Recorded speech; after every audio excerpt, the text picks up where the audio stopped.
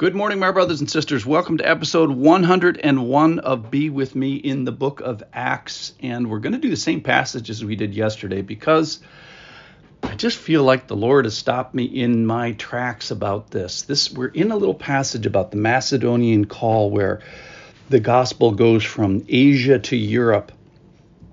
And it talks about a turn of phrase. The phrase that stopped me today was the Spirit of Jesus. So Paul and Silas and Timothy and probably Luke at this point have the Spirit of Jesus not allow them to go continue to preach in Asia, and tells them to go to Macedonia. Here it is in 16:7. We'll start with 6. And they went through the region of Phrygia and Galatia, having been forbidden by the Holy Spirit to speak the word in Asia. And when they had come up to Mysia, they attempted to go into Bithynia, but the Spirit of Jesus did not allow them. So passing Bithynia, they went down to Troas, and a vision appeared to Paul in the night. A man of Macedonia was standing there urging him, saying, "Come over to Macedonia and help us." And when Paul had seen the vision, immediately we sought to go on to Macedonia, concluding that God, so we have the Holy Spirit, Jesus, and God, had called us to preach the gospel to them. All right, so my first is a humble prayer. May my little mind please you, God, in this. And maybe I'm going to get some of this wrong, but I am trying, and I'm trying to use the words you've given me as well as some of the people that I've referred to, experts in the field, and just appreciating the fact that this is a unique turn of phrase. The Spirit of Jesus is not used elsewhere in Scripture. The Spirit of Jesus Christ is, the Spirit of God is, the Spirit of Christ is, and the Spirit of God is. But this, the Spirit of Jesus, this is the only place. So one of the things about going through, every line is you come across these lines that sort of disturb you. And so if you want to get all meta on this, think about this. The Spirit of Jesus inside me right now as I sit and talk to you is causing me to pause at this phrase, the Spirit of Jesus.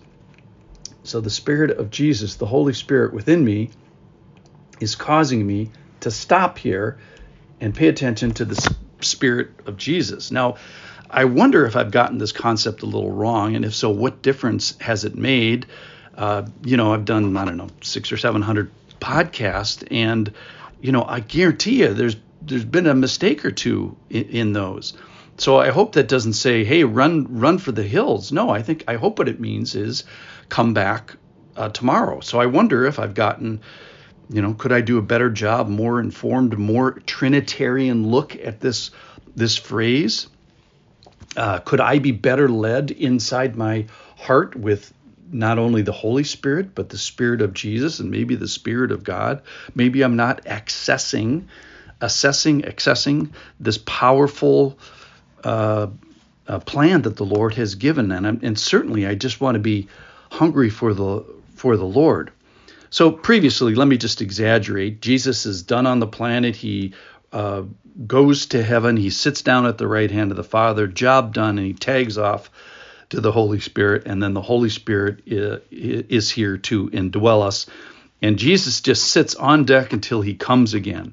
But this passage seems to say that is probably an simplistic, for sure, and maybe inaccurate picture of what the Lord has for us. So my question is, who is this Spirit of Jesus, and what would it mean if I had the Spirit of Jesus residing in me? Many of the commentators say the Spirit of Jesus just plain out equals the Holy Spirit. And if so, hey, wow, maybe you have the Spirit of Jesus within you too. And if so, I bless you. We just don't talk like this very often, that the Holy Spirit, the Spirit of Jesus, may be strong in you. And I think through the Bible, names have power. Names carry power. And so this name of the Spirit of Jesus probably has an import that we should get our arms around it a little bit. And we certainly don't want to shortchange the Holy Spirit. Our Christianity is a faith of beliefs, and our faith is a lot based on words from God.